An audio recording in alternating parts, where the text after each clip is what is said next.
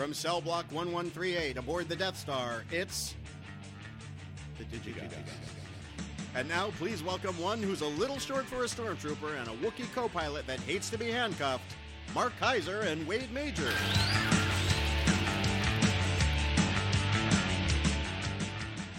I always love a good Star Wars reference, especially that one. Corey, what great listener sent that one in? That was sent in by Mario Mendez, but I do have to point out that Princess Leia was not in Cell Block 1138. She was in AA-23. They said that 1138 was where they were bringing Chewbacca from, but they were bluffing. Huh? Did I say Mario Mendez? Okay. Thank you, Mario. You gave Corey one of his... you tripped his... you triggered him. You tripped his switch or something. Mark, yes? How was your Oscar Sunday? Actually, I know how your Oscar Sunday was. It was like, other than that, Mrs. Lincoln, how was the play? Because at 9:13, at precisely 9:13, I got 3 texts in a row, and they were in all caps. Oh my God. You know what? And you didn't respond to them. You did not respond to them. You know what? I was on the phone. I was on the other line. I was in front of Facebook. There were like a million things happening. Yours was one of like 50 things. It was all happening at once. And that was outrageous. I mean, outrageous. The Oscars were always this Mount Olympus show. And now they'll have to really try to reclaim that if they ever can. I mean, not that the Oscars will become a joke. They'll still be Mount Olympus down a peg. So here's my rough take, and I'm actually preparing an article on this, which I don't know if anybody's going to run it, but I got to get it out. It's like it's therapeutic for me. Apart from the snafu at the end, which I think was really, really unfortunate in that it screwed the evening. It screwed what was otherwise a decent show. Not a great show, but a decent show. Kimmel did a good job. Could have done without the mean tweets and the bringing the people in on the bus is kind of people like were great. The mean tweets was not great. Yeah, because he does that on his show all the time. But that's the thing. The Oscars is the Oscars. His show is his show. Let's keep the two things separate. Like Carson never hosted the Oscars as if it was an extension of the Tonight Show. He didn't come out and say, and if all the fork in the road, there was he didn't do like Karnak during the Oscars. It's a different thing, and we need to understand that. So they need to separate those two things. And the people being using them as props, I'm not so keen on that. And it turns out one was a molester, and you never know. You can't vet the people, right? It's like it's just a thing. Maybe they need intense vetting, right? Extreme vetting, is that the phrase? Extreme vetting. I think they should waterboard them to see whether they have anything in their past. So here's the thing. What's overlooked in all of this, and it's upsetting that Jenkins didn't actually get his proper Best Picture moment. It's upsetting that Emma Stone had, instead of being asked questions about, how happy are you, like she was sort of having to navigate the waters of, I like Moonlight. And no, I had the right envelope. You ruined that moment for a lot of people. So apart from all of that, this is the second worst rated Oscars in history. It is almost as bad as 2008. And 2008 was bad because the two films in competition, if you remember, were There Will Be Blood and No Country for Old Men. Two movies that no one had seen, and if you had seen them, you would probably want to slit your wrists before you actually have to sit through them again, much less back-to-back. I mean, two very brooding, heavy, dark, depressing, but incredibly artful movies. So nobody watched the Oscars that year. Almost as few people watched this year, and our population is bigger. And the fourth worst rated Oscars was last year. So we've gone from the fourth worst to the second worst. This is a terrible trend line. Moving it to Sunday ain't working. Shortening the Oscar season ain't working. Going with a cool host ain't working, and going with more than 5 nominees ain't working. None of those things are fixing the lackluster interest in the Oscar cast. And the reason being, studios do not make Oscar-caliber movies anymore. Studios have completely abdicated that space. People have heard me say this on this show, and I think this completely confirms it. When you're giving Oscars out to movies that are so much like the Spirit Awards, that even the Spirit Awards had to make their requirements more constrictive just a few years ago. You remember this, when the Spirit Awards were like, okay, well, now since the Oscars look exactly like the Spirit Awards, we need to make our indies even more indie. So now you need to have a budget, and they introduced this whole constraint of you couldn't have a budget of more than a certain amount, and you couldn't have this and that and the other thing. And so when the Oscars start to look like the Spirit Awards, and the Spirit Awards now have to look like the Slam Dance Awards, this is a bad trend line. We're going in the wrong direction. We're going in the wrong direction. And I'm not really sure how to change that. I know there's going to be a lot of theories. You know, it's all about the host. It's all about nominating Rogue One for Best Picture would have solved everything. But I don't think that's the issue. No, the issue is that studios need to do precisely what their parent companies don't want them doing, which is taking more risks, which is saying, you know what? Why did Summit get to make La La Land? Why didn't we make La La Land? Why is it that Lionsgate is making the Hunger Games movies? Why didn't we get the Hunger Games movies? Why is why, for example, are the Weinsteins doing King's Speech? Why didn't we do the King's Speech? They need to be willing to take those risks. But they're not going to take those risks to win an Oscar. Well, you know, there are ways of encouraging the studios to push back against their parent companies and say, the health of this industry depends on us having a sense of legitimacy with artists. And I've told this to people who talk about La La Land and jazz. La La Land is not about jazz. La La Land is about movies. Even the jazz stuff is about movies. Like when Ryan Gosling is talking to J.K. Simmons, and he says, "I thought this town operated on a one for you, one for me kind of thing. How about two for you, one for me? How about all for you, none for me?" Right? That crack, as funny as it is basically about the way that movies have gone. It used to be one for you and one for me. Billy Wilder, even as recently as Soderbergh, that's how that worked. It doesn't work that way anymore. There's no for you. It's like, yeah, you go talk to the Weinsteins and make that movie, but we're not going to make it for you. But if you want to come back and do, Ant-Man with us, that's great. I mean, James Gunn, there's a movie coming out soon, Little Indie, that James Gunn wrote. It's not a studio film. It's like, if you work for the studios, you're going to do Guardians. If you want to do something else, go to another company. They will not even do that movie for him as a reward. No. It's pocket change, that movie. That's it. They're like, how about instead of one for you, we just pay you more for this one? And, what director isn't going to take that deal? It's like, really? So it's either I get paid $3 million to direct this one, and you make my little movie, but since you don't want to make my little movie, you're going to pay me $5 million. All right, I'll take that deal. Why wouldn't you? On the plus side, now Summit becomes not that it wasn't already. It becomes a mini major. Well, and now they get to make good movies. Lionsgate becomes a mini major, which they are. We should point out, Summit and Lionsgate are the same company. Now, they were not previously. Lionsgate won Best Picture for Crash back in 2005. I still love Crash. I defend that movie to my dying day. And then in, 2011 when, was it Hurt Locker? 2011? Hurt Locker, yeah. Hurt Locker was Summit, right? And it was after that they merged. And so, now Lionsgate and Summit, basically the same company, two brands under the same company, kind of like Fox and Fox Searchlight, or, Sony Classics and Columbia, whatever, Columbia and TriStar. They're different labels now, have been for some time. So, it's great. It validates Summit. It was a huge gamble for them on their end of the Lionsgate Summit equation, and it's great. Look, nobody lost on Oscar night. I mean, Moonlight had the most to gain, but nobody lost anything. La La Land is a huge hit. Let's forget. La La Land now, yes, it's the most nominated film not to win Best Picture, but the movie that it beats for that record is Mary Poppins.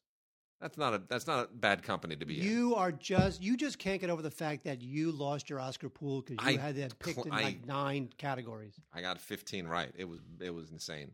What I'm curious about is this.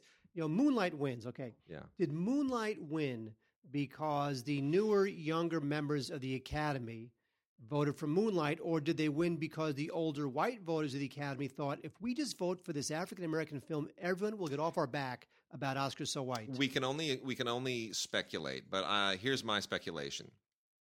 I think the films and the contributions that were nominated would have been nominated anyway. The nominations were not a response to Oscar So White because, as we all know, these movies are in development, for years.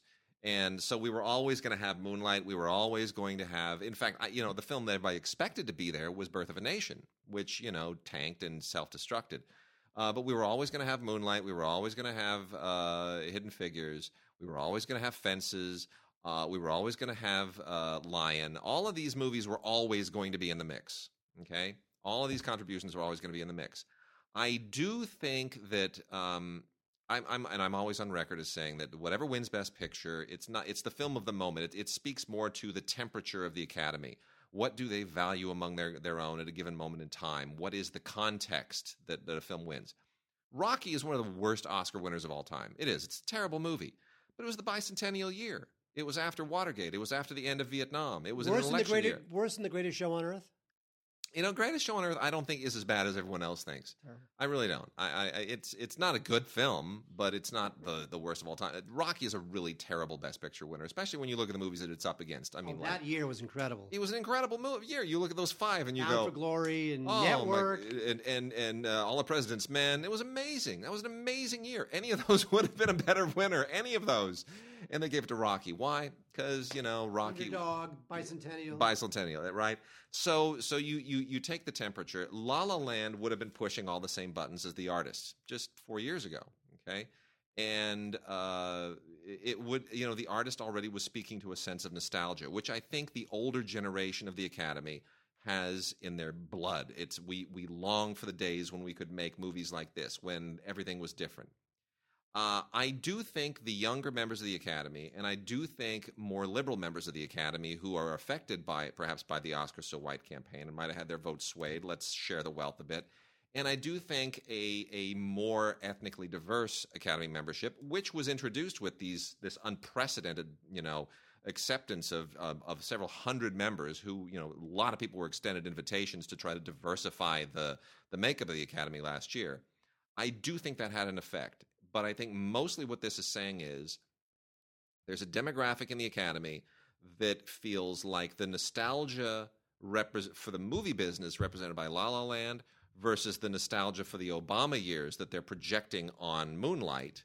I think the latter, in their completely apoplectic inability to comprehend Trump, probably swayed out. I do think that the Trump reaction probably had something to do with giving it to Moonlight. Now, that said, that doesn't take anything away from Moonlight. I don't think La La Land or Moonlight are the movies that people are projecting that onto. But in the context of the moment, that's what they seize onto. And I think that has an effect. So that's my read.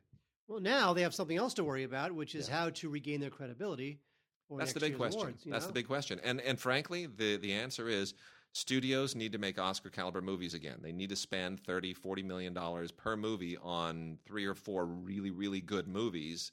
And they need to hire creative execs that have that freedom.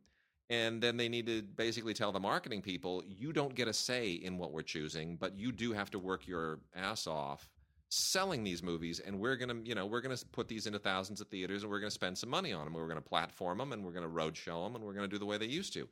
And the boards are just going to have to suck it up. And ultimately, really, it's not a lot of money off their backs. I mean, it would be for Paramount because they don't make anything anymore, but seriously, it has to change. It's got to change. Otherwise, this just becomes the business changes in really, really unforeseeable and unfortunate ways. I'd be curious to see whether, of course, the answer to this is never in a million years, but whether Paramount almost becomes a mini major. They knock themselves down. Now they start doing these $30 to $60 million films that get them acclaim and Oscars. Yeah, Paramount has, but they have Mission Impossible.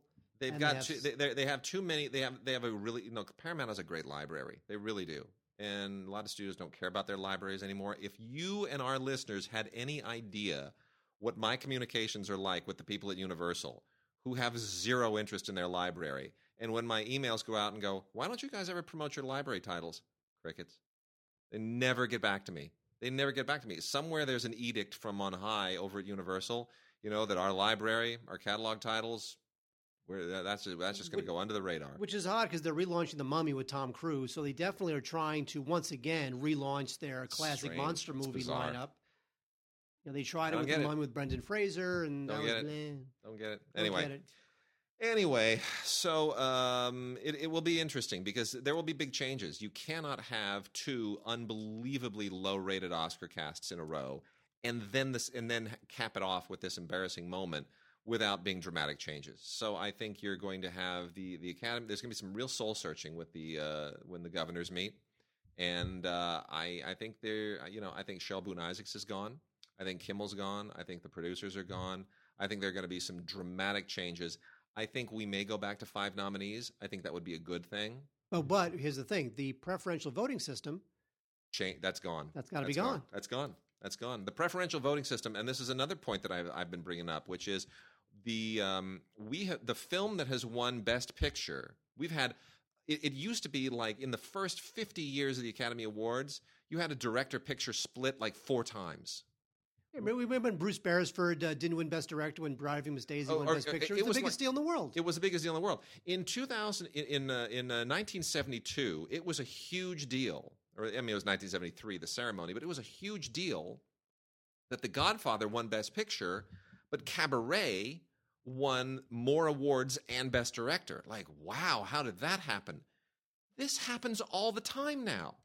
We have had something like 6 or 7 consecutive Oscars where the film that wins Best Picture was not the film that won the most, or else it tied. Well, that's mathematically way more possible now with 10 film nominees. That's it. And when you have to rank, when Best Picture is not the one that gets the most votes, period, but it's based on this algorithm because people rank from 1 to 9 or 1 to 10, it changes. And it gets very, very hazy. And I don't. The Best Picture doesn't have to be the one that wins the most awards every year, but it kind of should be. It really should be. It makes it exciting. We haven't had that happen since The Hurt Locker. Well, then the 2009. The only other way to do it is to do it the old-fashioned way, which is at just one man, 5 one nominees. vote. And that's it. 5 nominees, 1 man, 1 vote. That's it. That's the way it should be.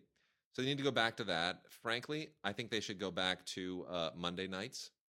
I think they're going to get better ratings on Monday nights. I really do. I think Sunday night I understood, but there's too much else going on Sunday night. Monday night, the only thing they ever had to compete against was Monday Night Football, and football season is over in March anyway. So push it back to the end of March, and nothing else going on a Monday night. People race home.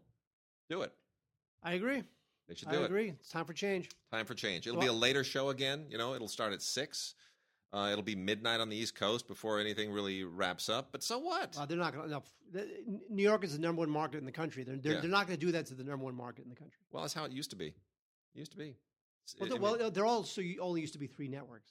Yeah, but so you don't want to alienate people when they can easily either go to sleep or click to something else. I think they need to, and you need to get together with the studio heads. You need to say, seriously, Uncle, please, what do we need to do to get you guys to make some serious movies? I mean, really, make more. What do we need to do to get more Moneyball, more Fences? But how is that going to increase the ratings of the Oscars? Let's say Paramount made Lion. Yeah. Let's say Universal made Hell or High Water. Yeah.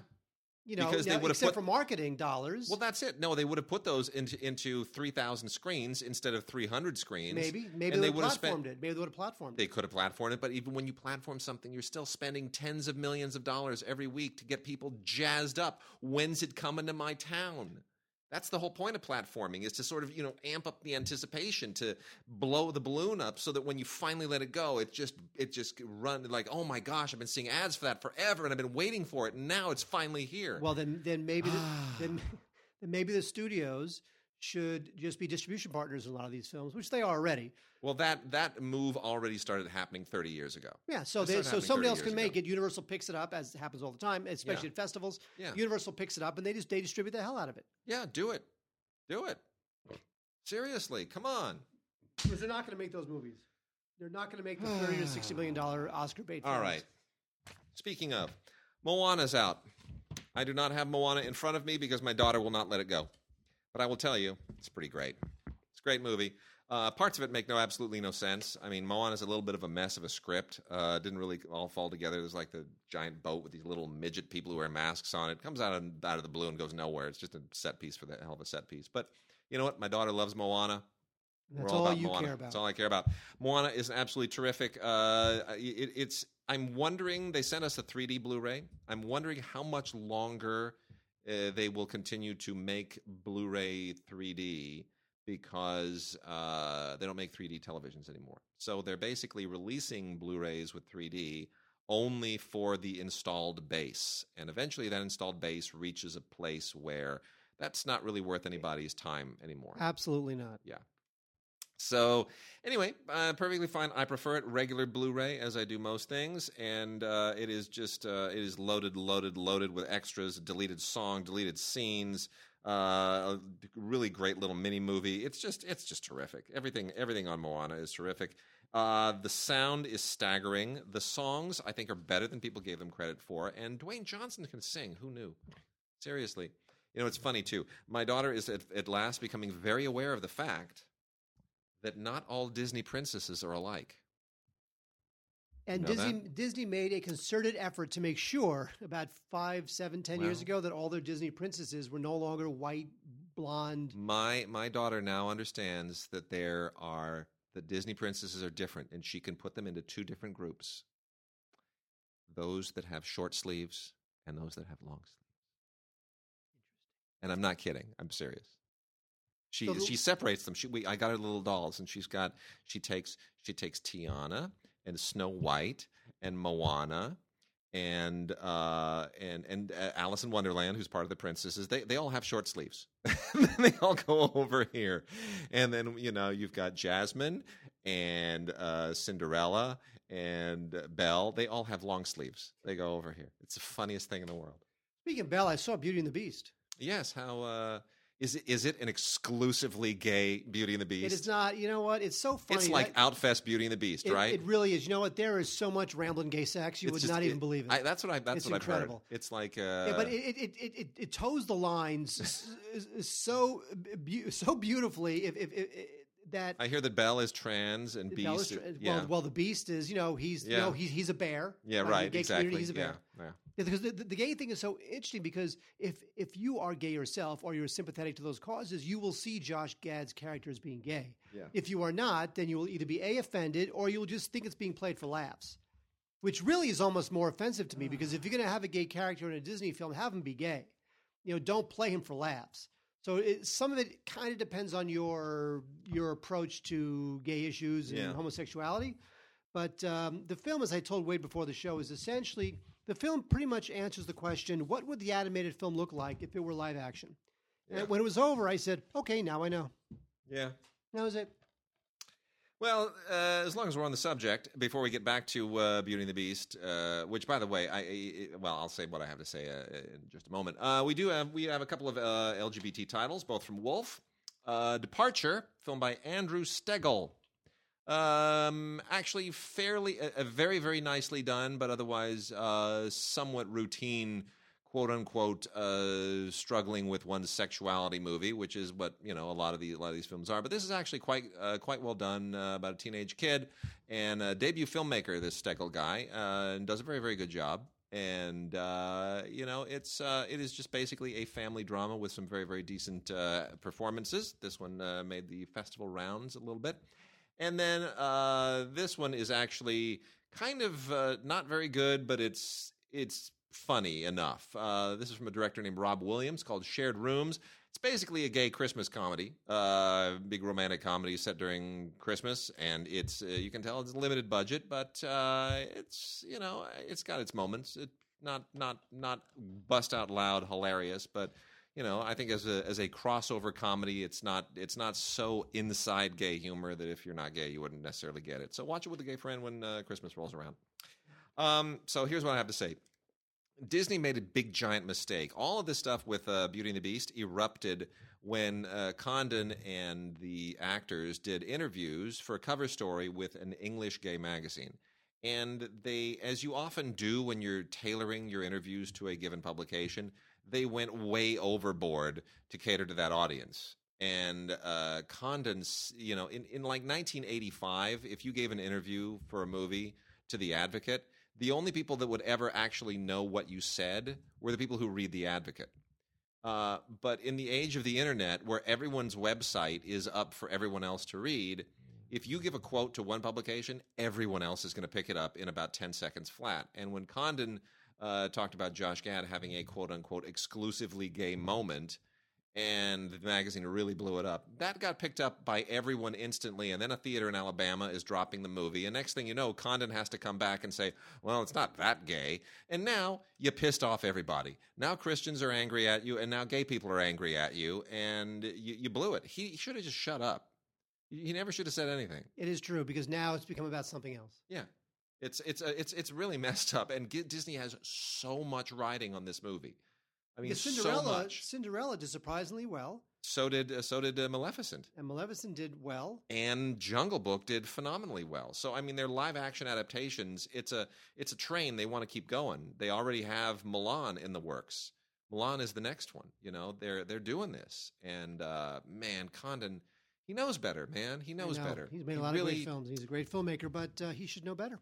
And hopefully, look, if some theater in Alabama doesn't show it, good for them. Whatever. Yeah. Who cares? Yeah. Hopefully that won't spread to elsewhere around the South, where these movies need the help of every theater they can, and also, how well will this play overseas? Yeah. Because ultimately, overseas is a big deal too. Yeah. Now, supposedly in Russia they're trying to ban the film. Did you hear about this? No. In Russia, they're trying to ban the film. Really? Yeah. Ay. I'm sure Condon woke up to that and thought, oh, my God. Real quick, because none of these films are good. Priceless, it's inspired by a true story, which is to say that somebody took one sentence of a story that was in a newspaper and changed 98% of it, and now it's inspired by a true story.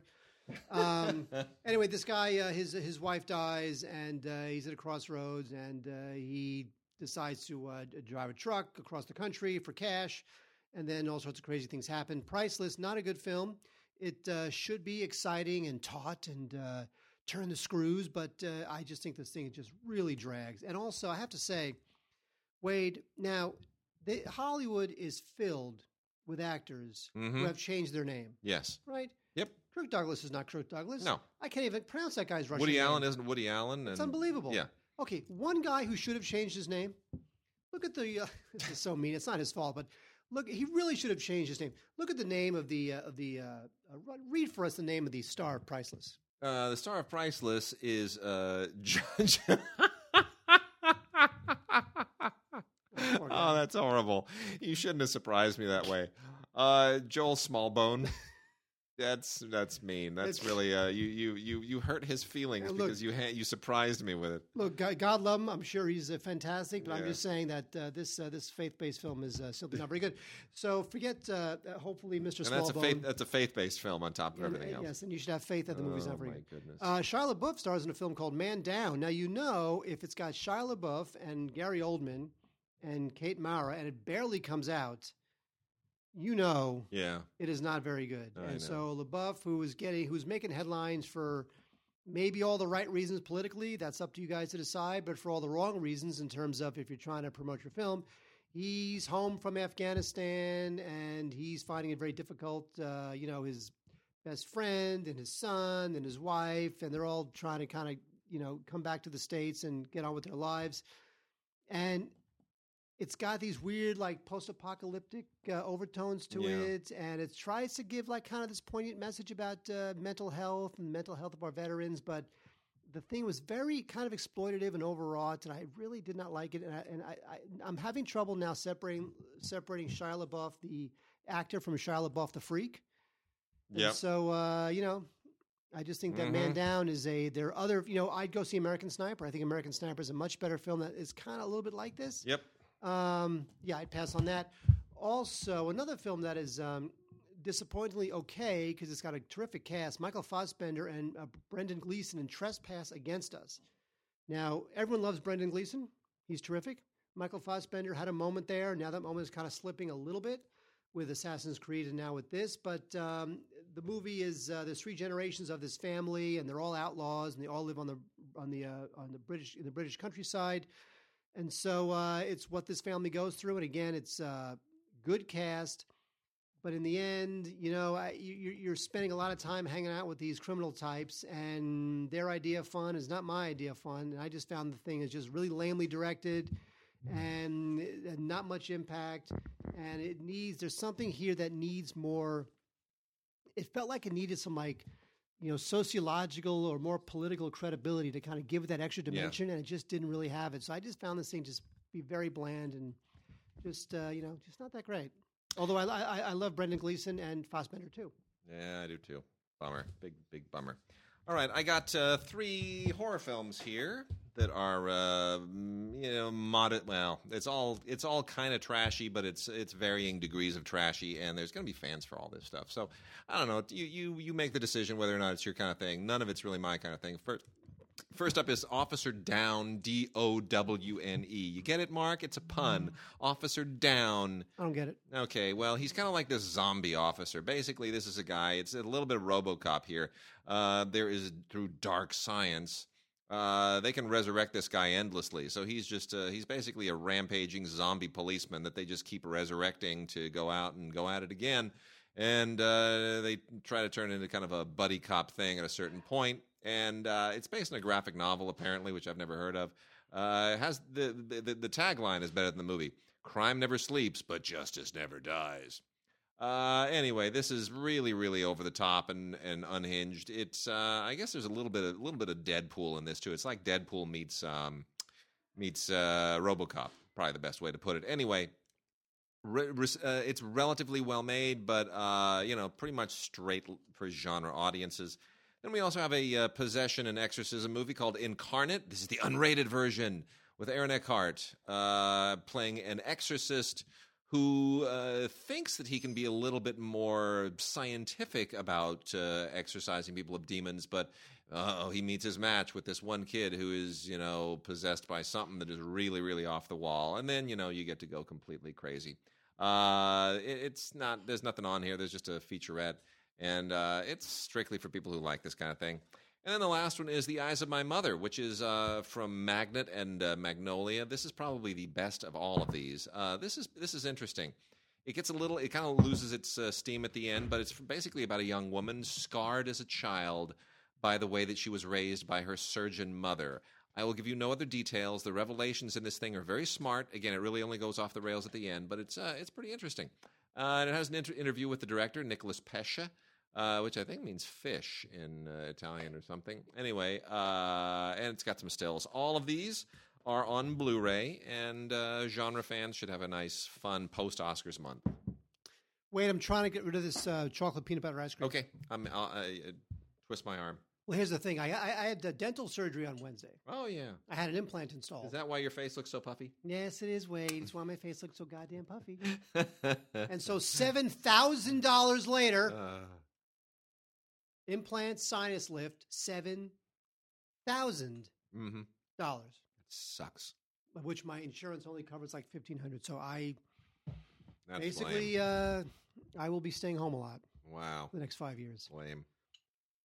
However, I can't talk about Rules Don't Apply, which is Warren Beatty's first film in like 73 years. And he's wanted to make a movie about Howard Hughes for so long. And as you know, Warren Beatty is the ultimate Hollywood ditherer. Yeah. He will think about and ruminate over a film for so long that 25 years will pass before he makes it, which brings us to Rules Don't Apply.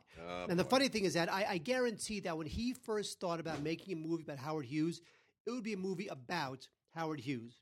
But he took so long, and he is now so old, that if he were to make a movie about Howard Hughes, I don't know that people would buy it. You'd have to have 3 other actors playing him as a young man. But now he's got to make the movie about these 2 other people, this young actress and Howard Hughes' driver, played by Lily Collins and Aiden Aldenreich, and how Howard Hughes is sort of this shadow figure and trying to help bring them together. So in a way, now Howard Hughes is sort of this background, in a way, supporting figure, when really you just know that Warren is like, I just want to make it about Howard Hughes. That's all I care about. Which is really good ice cream. Thank you.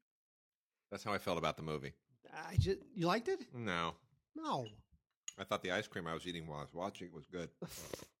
So I just think that it's not bad, but it's white bread, right? I don't think this is the film that he wanted to make. No. I think he wanted to make his ultimate Howard Hughes film, but in the end, he's so damn old, and he's too old to woo the girl. So he's got to find a young character. He's got to create a young character to woo the girl instead, and that's Aiden Aldenreich, who's the new Han Solo, and he's terrific. Would you rather go out being the guy who screwed up the most important moment in Oscar history, or the guy who made this movie? See, What's more embarrassing? The problem is that if this movie, people don't remember this movie anymore. It's already gone. 30 million people watch, or 32 million people watched the Oscars, watched them screw up. 32 million people didn't see this movie. No, but if this movie came out now, people would say another screw up for Warren Beatty. Off the heels of the Oscars, here comes his first film in 20 years. Rules don't apply, and it's just as bad as the Oscars. You know what I mean? Like this almost would have gotten more attention, if negative attention. So this film is it was very disappointing, and at his age, I'm afraid that's pretty much it for him. Yeah, especially now. All right. So Open Road, who won Best Picture last year for Spotlight, went from Spotlight to Moonlight. If you want to win Best Picture next year, put light in your title.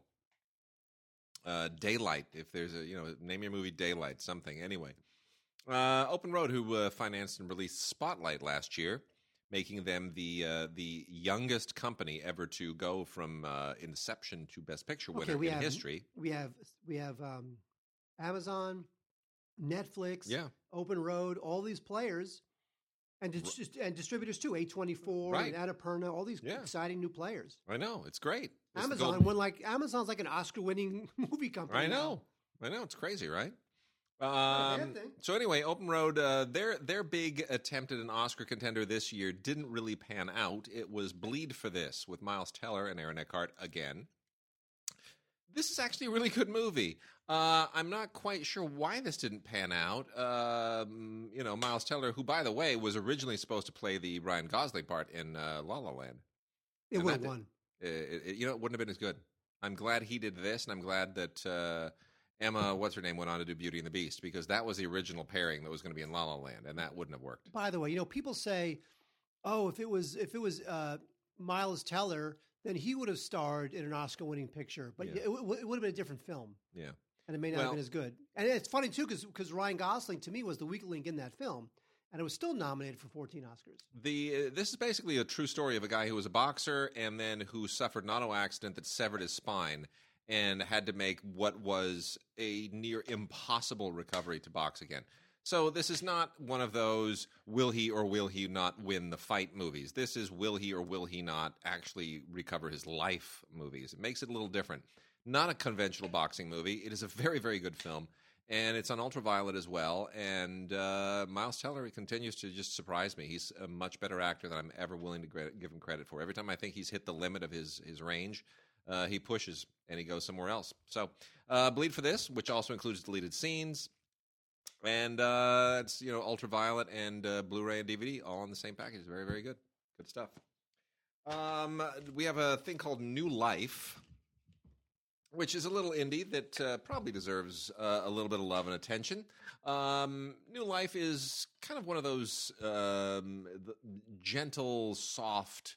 I don't know why do I always forget the guy's name? The Nicholas Sparks. It's kind of Nicholas Sparks-ish. Yawn. But this is but it's not. But it gets a little bit more real at a certain point. It has a very, very good cast. Some great sporting performances by like Terry O'Quinn shows up in this thing. He's always very, very good. A little bit scary and intimidating, but has a great face. Anyway, basically two people who, grew up as kids, guy and a girl, and eventually, have a romance as adults, and then something happens, and I won't tell you what happens. It's really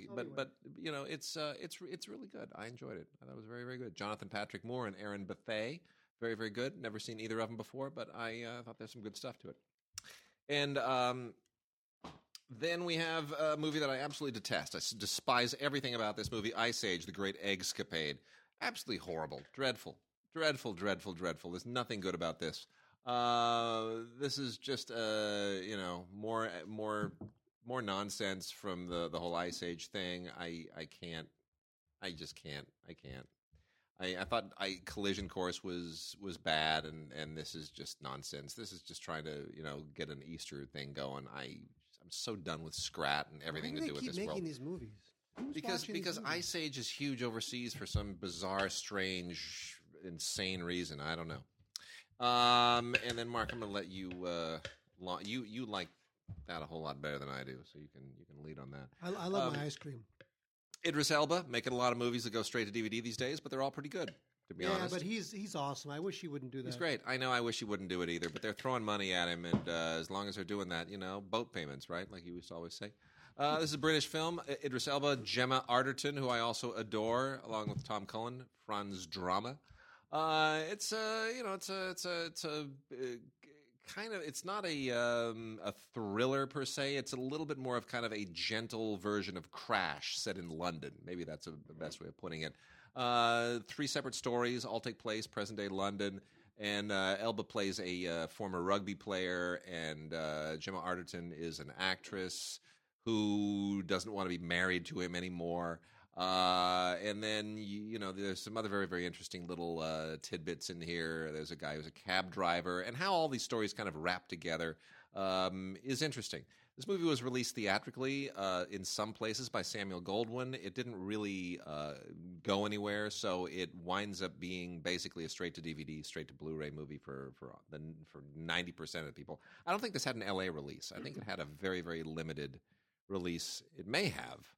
But as far as I'm concerned, this is straight to DVD, straight to Blu-ray. I've never even heard of it. Anyway, so that's called 100 Streets. Every street has a story. See it for Idris Elba and Gemma Arterton. They're just great. Speaking of it's great, I love Jackie. I thought it was great. I love this film. An extremely unconventional biopic. This is not like Jacqueline Smith playing Jackie Onassis. Yeah. This is really more like, when somebody dies is obviously... most of us know, and if you don't know, I'm sorry when you find out someday that the first few days you're almost in like this haze. Yeah. It's like you're covered in gauze. Right. And that's what this movie is. Yes. This movie just wanders around in a daze as she tries to come to grips with what happened, as not only as a person, but as a first lady, as the wife of the president, and all the pressure that's on her. And the music and the drifting camera, and I don't even know that it needed the framing device. The framing device is the thing that drove me crazy. I'll tell you. But that's the only thing that allows her to articulate her feelings. Otherwise, she's not ready to do that yet. I know. It still bothers me. Still bugs me. I've never liked that framing device. I have forgiven it twice. Only because Lawrence of Arabia. No, Lawrence of Arabia doesn't have that. Dr. Zhivago has that framing device, kind of. It's not a journalist interviewing, but it's Alec Guinness. But Zhivago does it in a very interesting way, and it's much more subtle. The one that really shamelessly does it is Chaplin, and the makeup is terrible. On Robert Downey Jr. is the old age makeup. It's ridiculous. It's horrible. That entire framing device in Chaplin is just dreadful. The rest of the movie is great. Here, the framing device isn't dreadful; it's just lame, and the rest of the movie has spots of really good stuff. Two of my other problems with it, her accent comes and goes. She kind of overdoes it a little bit. The sequence where they recreate the aftermath of the assassination is astonishing. That is amazing filmmaking. It really is. It's great stuff. That shot where the camera goes over the cars going down the highway. Tremendous. But that whole sequence, everything related to that is really impressive. But the guy that they cast as JFK, he's like 5'1". Are you kidding me? They went and found a guy who actually looks like JFK, like literally looks like him, exactly like him. Where's Bruce Greenwood? We need Bruce Greenwood. We need Bruce Greenwood, exactly. But looking like him is not the thing. You have to convincingly be him, even if you don't look like him. Bruce Greenwood. In, 13 Hours? Is that what it was called? It's tremendous. Doesn't look anything like Kennedy, but he sells it. And because you know why he sells it? He's Bruce Greenwood. Yeah. He's cool. They needed that. They didn't need a guy who, if that's the biggest knock on the film, come on. Look, Kennedy was not short. He was tall. Okay? He was tall. And when you have a guy who looks like JFK and they're sitting there in that White House concert scene, and then he stands up, and you realize that he's just as tall standing up as he was sitting down, embarrassing. That is not the president. You're out of your mind. No, it just isn't. That was a silly moment. Who cares? Anyway, I love this film. It's a great film. It's a score is terrific. Oh, I love but that score sells the mood. It does. It's an unconventional score, an unconventional film. I thought it was absolutely terrific, Jackie. And very well shot. Very well shot too. Very well shot. The Blu-ray also includes a DVD, and gotta love it. Yep. All right, and then we got Ice-T, man. He's not on Law and Order anymore, so he's killing it here. How do you even know that? Huh? How do you even know he's not on? I don't know. He might be. Do you watch those films? No, he might be. He might be on. He might be on Special Victims Unit still. I haven't watched it in years. I'm assuming that thing. He probably still is, for all I know. Anyway, Ice-T still has time to make movies like Blood Runners. In a world. He does all kinds of things. You've seen his wife, right? EE Entertainment, or I think it was EE, had a show. That's right, they had a show. It was Ice-T and Coco. Oh my goodness. Anyway, speaking of, not to kind of go to deviate, but have you seen the pictures of Nicki Minaj at Paris Fashion Week? Okay, if I'm not at the office, I don't care what Nicki Minaj does. She can live or die. I don't care. Nicki Minaj is killing it at Fashion Week. She is. She's killing it. She's everywhere, and she's just. I thank God for Nicki Minaj. Can I say something that's going to make me look old? What? So, all music today just sucks. It's just so. It's either just like this obnoxious beat over a bunch of swear. I feel so old. Just like this obnoxious beat over a bunch of swearing. I know. Or it's like generic Taylor Swift crap. Right. Like, where is that distinctive? Where is John Philip Sousa when you need him? Right. Johnny Phil Sousa. JF. JP. That right. JP. We'll call him JP. JP Sousa. Yeah. Love it. It could be John Philippe Sousa. Maybe he changed his name too. Okay, so anyway, Ice-T plays a vampire, and this all takes place during Prohibition, and he's a vampire during Prohibition. I don't know. Seriously, I don't know where else to go with this. It's rather silly. It's made for next to no money. I'm sure Ice-T did it just because he wanted to play a vampire, but It's silly. It's not as far as movies set during that period. It's not as misbegotten as the Ben Affleck movie. What is it? Was it They Call Us Night? They Drive by Night. Oh, they live by which night. I never even went up They seeing. live by night. Yeah. But anyway, all right. So Ice-T, Blood Runners. It's on Blu-ray. Knock yourself out. Boy, Naomi Watts, man, she's got to step up her game. Yeah, I know, right? What is she doing in stuff like Shut-In? I just don't understand.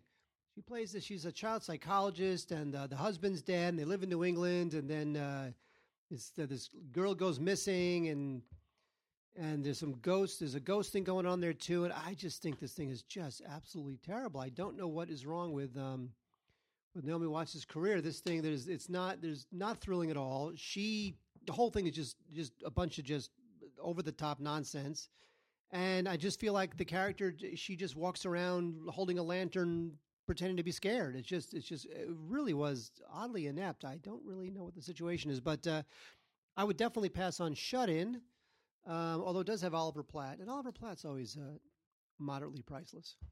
Yes, he is. That's great. Love Oliver Platt. He's the Plattiest. He's the man. All right, let's see. We got one more, right? We got one more. Is this of the new films? Yeah. So Resistance has to throw a great big swastika on the cover so that you understand that this is resisting Nazism, because resist has become like kind of a cliched thing now. Michael Sheen shows up in this for some strange reason, I guess because he does all kinds of things. This is a pretty standard World War II movie, except for one interesting twist, which is the same twist that we have on the TV show. What's the TV show with where World War II Nazis have taken over the world? South Park? No, The Man in the High Castle. It's kind of Man in the High Castle. Not South Park? No. So anyway, D-Day failed. Britain is occupied by Nazis, and you wind up, but somehow enemies have to become friends. It's a little bit not really fully fleshed out. Michael Sheen's very, very good. Amit Gupta's a very good director, but it's needed better thinking, better writing, better execution. And if you're a fan of Game of Thrones, there's a couple actors from Game of Thrones in here that warrant a sticker on the retail packaging to point that out, which is never a particularly great sign. All right, we've got some foreign language stuff we should deal with, because some of it actually is rather significant. Mark, there's an interesting foreign title here this week. The first one, actually very timely, Beauty and the Beast. No, not the new Disney version. This is the live-action version directed in France, in French, by Christophe Gans, who last did The Brotherhood of the Wolf a long time ago. And then he had a short American film he made, and he's made nothing since, which is weird. He was one of the most promising action directors in a long time. And he made a new French version of Beauty and the Beast, which is a little courageous because the Jean Cocteau black and white classic, which is out in Criterion, is long considered sort of the art pinnacle of the story. So he decided to be the Frenchman who tries to step into Cocteau's shoes. I will say this. If the Disney film comes anywhere close to the production value and the special effects and the opulence of this one, it'll be amazing. Because this, he really, really kills it. The problem here is more one of sort of tone and casting. Léa Seydoux as Belle is amazing. Could I just say that? Emma Watson was not. She was fine. She was. Well, this is not musical. This is a much grittier version. This is not the Disney version. This is grittier and tougher and follows a very, very different narrative ultimately. But Léa Seydoux is amazing. I mean, amazing. She is the Belle that I have always dreamed of having. It is amazing. But as the Prince and the Beast, Vincent Cassel, it's a little tough. That's a tough one for me. And I love Vincent Cassel. Tough to wrap yourself around. But anyway, this comes on Blu-ray with DVD and a digital download. Not an ultraviolet digital download, just a regular digital download. I think this is imperfect, but incredibly well done. So I'm going to recommend it. And then we've also got great classic of French cinema, Maurice Pialat's Police with Gérard Depardieu and Sophie Marceau. And, of course, the great Sandrine Bonnaire. This is from Olive Films. Good for them for picking this up. What a great pickup. This really is just such a cool film from 1985, kind of a golden era of French cinema. Those mid-'80s movies are just really, really terrific. And, Pialat was sort of in his prime at this point, leading up to his eventual Palme d'Or, Under the Son of Satan, which sort of marked the end of his career in many respects. But anyway, it's really, really great. Depardieu plays a really, really just tough police detective, and it just gets into this really gritty kind of a drug underworld that very few French films have done very, very convincingly or effectively, frankly, until The Connection just a couple of years ago, which was my favorite film of that year. But anyway, Maurice Pialat's Police on Blu-ray from Olive. Great movie. And then Oscar, I'll give two more here before I turn it back over to Mark. The Oscar contender for Belgium was The Ardennes. Did not get a nomination, but this was Toronto and a few other festivals. And this is from the producer of Bullhead is how they promote this, which doesn't really mean much. This is a this doesn't really make you want to go to Belgium, to be honest. But it is. This is about two brothers, Flemish brothers, and they have a very spotty background. Their mom. They live just they're kind of the scummy population of Belgium, and how do I not give some crucial stuff away here? Mm-hmm. So there's a crime that they're going to commit, and things go wrong. And they have to try to cover up for the crime, and that takes you down a rather, rather nasty, labyrinthine hole of twisted events. It's very well done, very dark. Comes with a short film on it called Injury Time, which is also a Flemish film, and has a commentary by the director, Robin Pront, and actor Kevin Janssens. And a little making-of featurette and then an interview. It probably too dark to have gotten an Oscar nomination, but still worth watching if you don't mind movies going really, really dark and nasty at the end. We got, what do you got there? Well, go ahead. I'll let you go. I want to spend some time on this when we get it. So carry on. All right, well, we have a interesting film here that I took a little look at called We Are the Flesh. It's interesting slice of Mexican cinema. Now, we don't really talk much about Mexican films much anymore. I don't know why is that, Wade? I don't know. But anyway, this thing, it's got like this. It's a post-apocalyptic thing where this brother and sister, they wind up taking refuge with this strange guy who puts them to work, and it tries to be. There's a lot of symbolism involved about. Power and how power corrupts absolutely. Sure. So it's kind of, other films have gone down this road before, but I kind of appreciated that the director, who I had never heard of, Emiliano Roca Minter, really took this thing in an interesting direction. I think that this guy, what would be interesting is if this guy Minter, he winds up getting scooped up by an American studio and given like one of those big, Godzilla films or something, because he's got an interesting visual aesthetic for that kind of thing, that post-apocalyptic thing. So anyway, this thing is definitely a trip. We Are the Flesh. I would definitely check it out if you're interested in international cinema that is not like, that's a little more budgetarily and thematically ambitious than just like, two people in a favela hanging out and robbing people. All right, now let me get into some fun stuff here. We got a couple from Coen. A couple of really, really good films from Coen. A couple of good Blu-ray releases from Coen, and I like Coen because I'm completely biased. So we've got a Benoit Jacot movie, Diary of a Chambermaid. Benoit Jacot is wonderful, legendary French director. I've talked about him here before. I've interviewed him. I've done commentary on some of his films.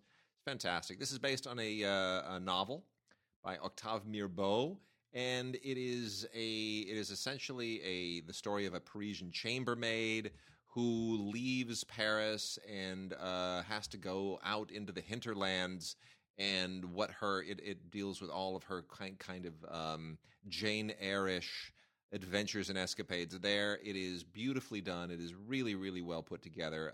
Benoit Jacot continues to be one of the most interesting directors coming out of France. And great performances by the amazing, we continue to say, Léa Seydoux, who is amazing in everything she does, and Vincent Linden, who continues to surprise me by being able to do period and to kind of disappear into movies in a way that I never expected him to do. I used to always think he was wooden, and he's now just this amazing, rangy, and very subtle actor. And then we have from Coen 3 classic films by Claude Chabrol. Betty with Marie Trintignant and Stéphane Audran. The spectacularly cool The Swindle, starring Oscar nominee Isabelle Huppert, right, and François Cluzet, who everyone loves. And then Torment, otherwise known as L'Enfer, with Emmanuel Béart, which is based on the original Henri-Georges Clouzot film that was discontinued, that never really was properly finished. So he took that original script and made it. Rather extraordinarily well, very much in the Claude Chabrol vein. It's not Clouzot's Torment. It is very much Chabrol's, but it is great just the same. Here's what's amazing about these 3 films. Could I tell you what's amazing about these 3 films? No. Is that Torment, a.k.a. L'Enfer, and The Swindle both have awesome commentaries by Wade and Andy. That's what they have. And we did these a while ago, so I'm glad they're finally out. Andy and I sat and did these 2 commentaries. And I should point out that Andy and I, and FX as well, we did commentaries on other Chabrol films many years ago for a different company, and so we are the Chabrol experts, I guess. Anyway, I always enjoy talking about Chabrol films. I think The Swindle is fantastic. Isabelle Huppert plays her usual kind of psychotic ice queen here, but she does it just so beautifully. And Betty is a classic as well. 3 great Chabrol films. Cannot take anything away from those. I'm proud to have done the commentaries. Totally biased. Go buy it. And we have 3 very, very interesting ones here. I'll start off with a Criterion. Mark's got another Criterion over there that's probably going to be more of interest. But anyway, from 1978, The Tree of Wooden Clogs, by the great Italian director Ermanno Olmi. Olmi, a nice, restrained, poetic, almost Scandinavian-styled Italian director. This takes place in just before the turn of the century. It's just about working class Italian people in this province who are basically kind of sharecroppers. This won the Palme d'Or in 1978. It is an absolutely beautiful, beautiful movie. It's just heartfelt and extremely touching, and it feels almost like an Ingmar Bergman film in many respects. I just think the world of it. I think it's really, really good. One of the great films from the 70s. That's on Blu-ray from Criterion. And then we also have a movie that I was really fond of, and I'm getting more fond of. This is called In Order of Disappearance. This is meant to be funnier than I think it actually is.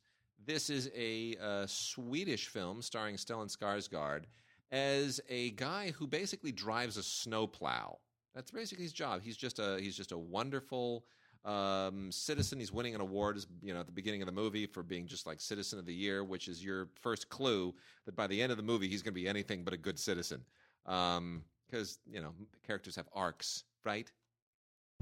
Anyway, his son is murdered, and his son had a bit of a checkered past with drugs and hung out with some shady people.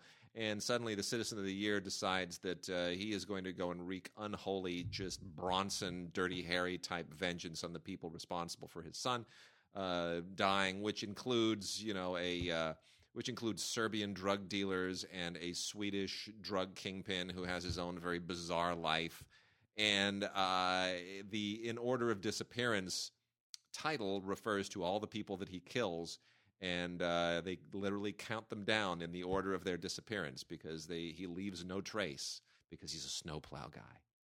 Anyway, I really enjoyed this movie. It is dark. It is funny. It actually gets better the more you think about it. I really enjoyed it. Hans Petter Molund directed it, who of course is another one of the very, very fine directors working out of the Great White North these days of Europe. And Spa Night from Strand, not on Blu-ray. This is on DVD only.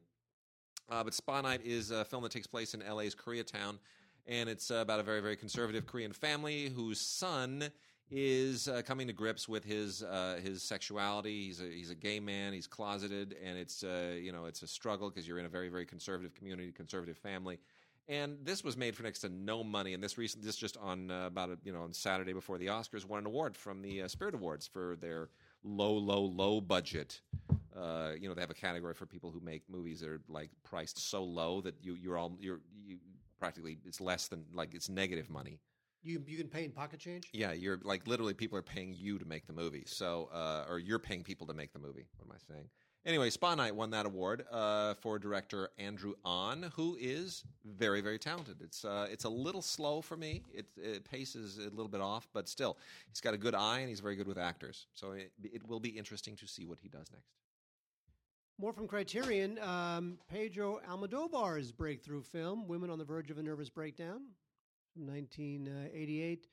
Boy, Peppa, she's just trying to pop some pills and kill herself, and she just can't. Unbelievable. Yeah. This is great. It's got real bite. It's a great, feminist comedy. It's comedy. It's melodrama. It's just the weirdest combination of styles and over the top absurdism, and there's tragedy involved, and it just looks great. And I think this is probably Almodovar's best film. I think I think it is. You know what? It's one of people's more favorite. What kind of grammar is that? It is one of the more popular of his films. This is almost like if P.T. Anderson during his Magnolia days were to make a film like this is what he would make. Yep. Just drunk on just its own sense of outlandish craziness and obsessive love, and it's a madcap film. It's a terrific film. It's got great performances. Of course, the Blu-ray is terrific. It's a 2K digital restoration. It looks fine. There's a discussion with Richard Pena, who's a film scholar. That was fine. New interviews with Almodovar, who, to my mind, yes, he's done good films since, but he hasn't. Somehow, the breakthrough was the one. I'm not sure which of his films is better than this one. But anyway, Antonio Banderas is in this also, so I would definitely check out if you haven't seen it. Women on the Verge of a Nervous Breakdown. Almodovar is a bit of a he can be an acquired taste. He can be, and the sad thing about being as good as he is and as prolific as he is that when he makes a film like he did just this last year, what was the name of his one that was with Penelope Cruz? No, it was the this one about the one. Two actresses playing the one actress. Or the one character. It's Julieta. So Julieta. No, look. Let me tell you something. Okay, you come to America, you speak our language. Okay, thank you. This message brought to you by Donald Trump. Okay, so Julieta. You make a film like Julieta, and everybody goes meh. Well, Julieta is not a meh film. Julieta is an amazing movie. It just happens to be meh by Almodovar standards because he's set the bar so damn high that every time he comes out with a new film, people expect, just flowers to just explode and masterpiece to just bleed out of every pore. But it doesn't. you don't have a masterpiece in you every single time at bat. Woody Allen has the same problem. Woody Allen comes out with really amazing movies, and people go, "Yeah, it's not really Annie Hall, is it?" Well, shut up. Well, don't forget too, he followed this up with Tommy Up, Tommy Down, which is terrific too. Yeah, totally. Which was one of the last films that sort of preceded Antonio Banderas becoming a big. It's Antonio big thing. Banderas. Banderas. You better speak English. Julieta. Or get the hell back to Mexico. Okay, so there's a Tibetan movie here from Icarus, which is really, really interesting. I do not understand how this movie got made. I believe it is it may be Taiwanese financed, but anyway, this is by a director named Pema Tseden, who obviously does not live in Tibet, who is in exile somewhere. But it's really, really interesting, and it takes place in Tibet. Presumably, I guess they would have shot this in Nepal or somewhere adjacent, because what it looks like. And this is about a guy who's just he's a shepherd. He's just a regular, ordinary shepherd, but a modern shepherd, right? He rides a motorcycle, and that's how he does his deal. And it is about his. A very interesting odyssey that he takes. It's his grappling with the modern world. Let's put it that way. I won't tell you exactly what he has to do. But it's his grappling with the modern world and how a particular relationship that is introduced to him through modernity forces him onto kind of a late life coming of age. We'll say that. Anyway, it's a very interesting film, beautifully directed, very, very well acted by the cast of complete unknowns, and the director Pema Tseden. I hope he does other things, because I hope there's more than just this one movie in him. And then Kiyoshi Kurosawa, who is kind of the father of the J cinema, the J horror brand of Japanese horror cinema. The Grudge and Ringu and all that stuff. Kurosawa basically was the first to get that genre out of the gate. He's got a new movie called, appropriately, Creepy. It's creepy. And the incredible thing about this movie, Mark, it's not creepy. You're expecting me to respond to the fact that the movie's called Creepy. I have not seen this film. Yeah, I know. So I don't know if it's creepy or not. Well, it's too long is the biggest problem with it. No, it's good. It's a little bit more of an intellectual horror film, psychological horror more than anything else. It's not like his early stuff, but it's tense. And it, deals with a guy who, a detective who had a really bad incident about a year earlier, and he's sort of trying to put his life together in the wake of this particular incident. And then something happens that causes the incident of a year prior to become a factor in his life again. So it gets very interesting, very psychological, very tense. It is extremely well done, but don't expect J-horror. It is much more of this is a more mature and introspective Kurosawa working here in the movie. All right, Mark, that should do it for this week.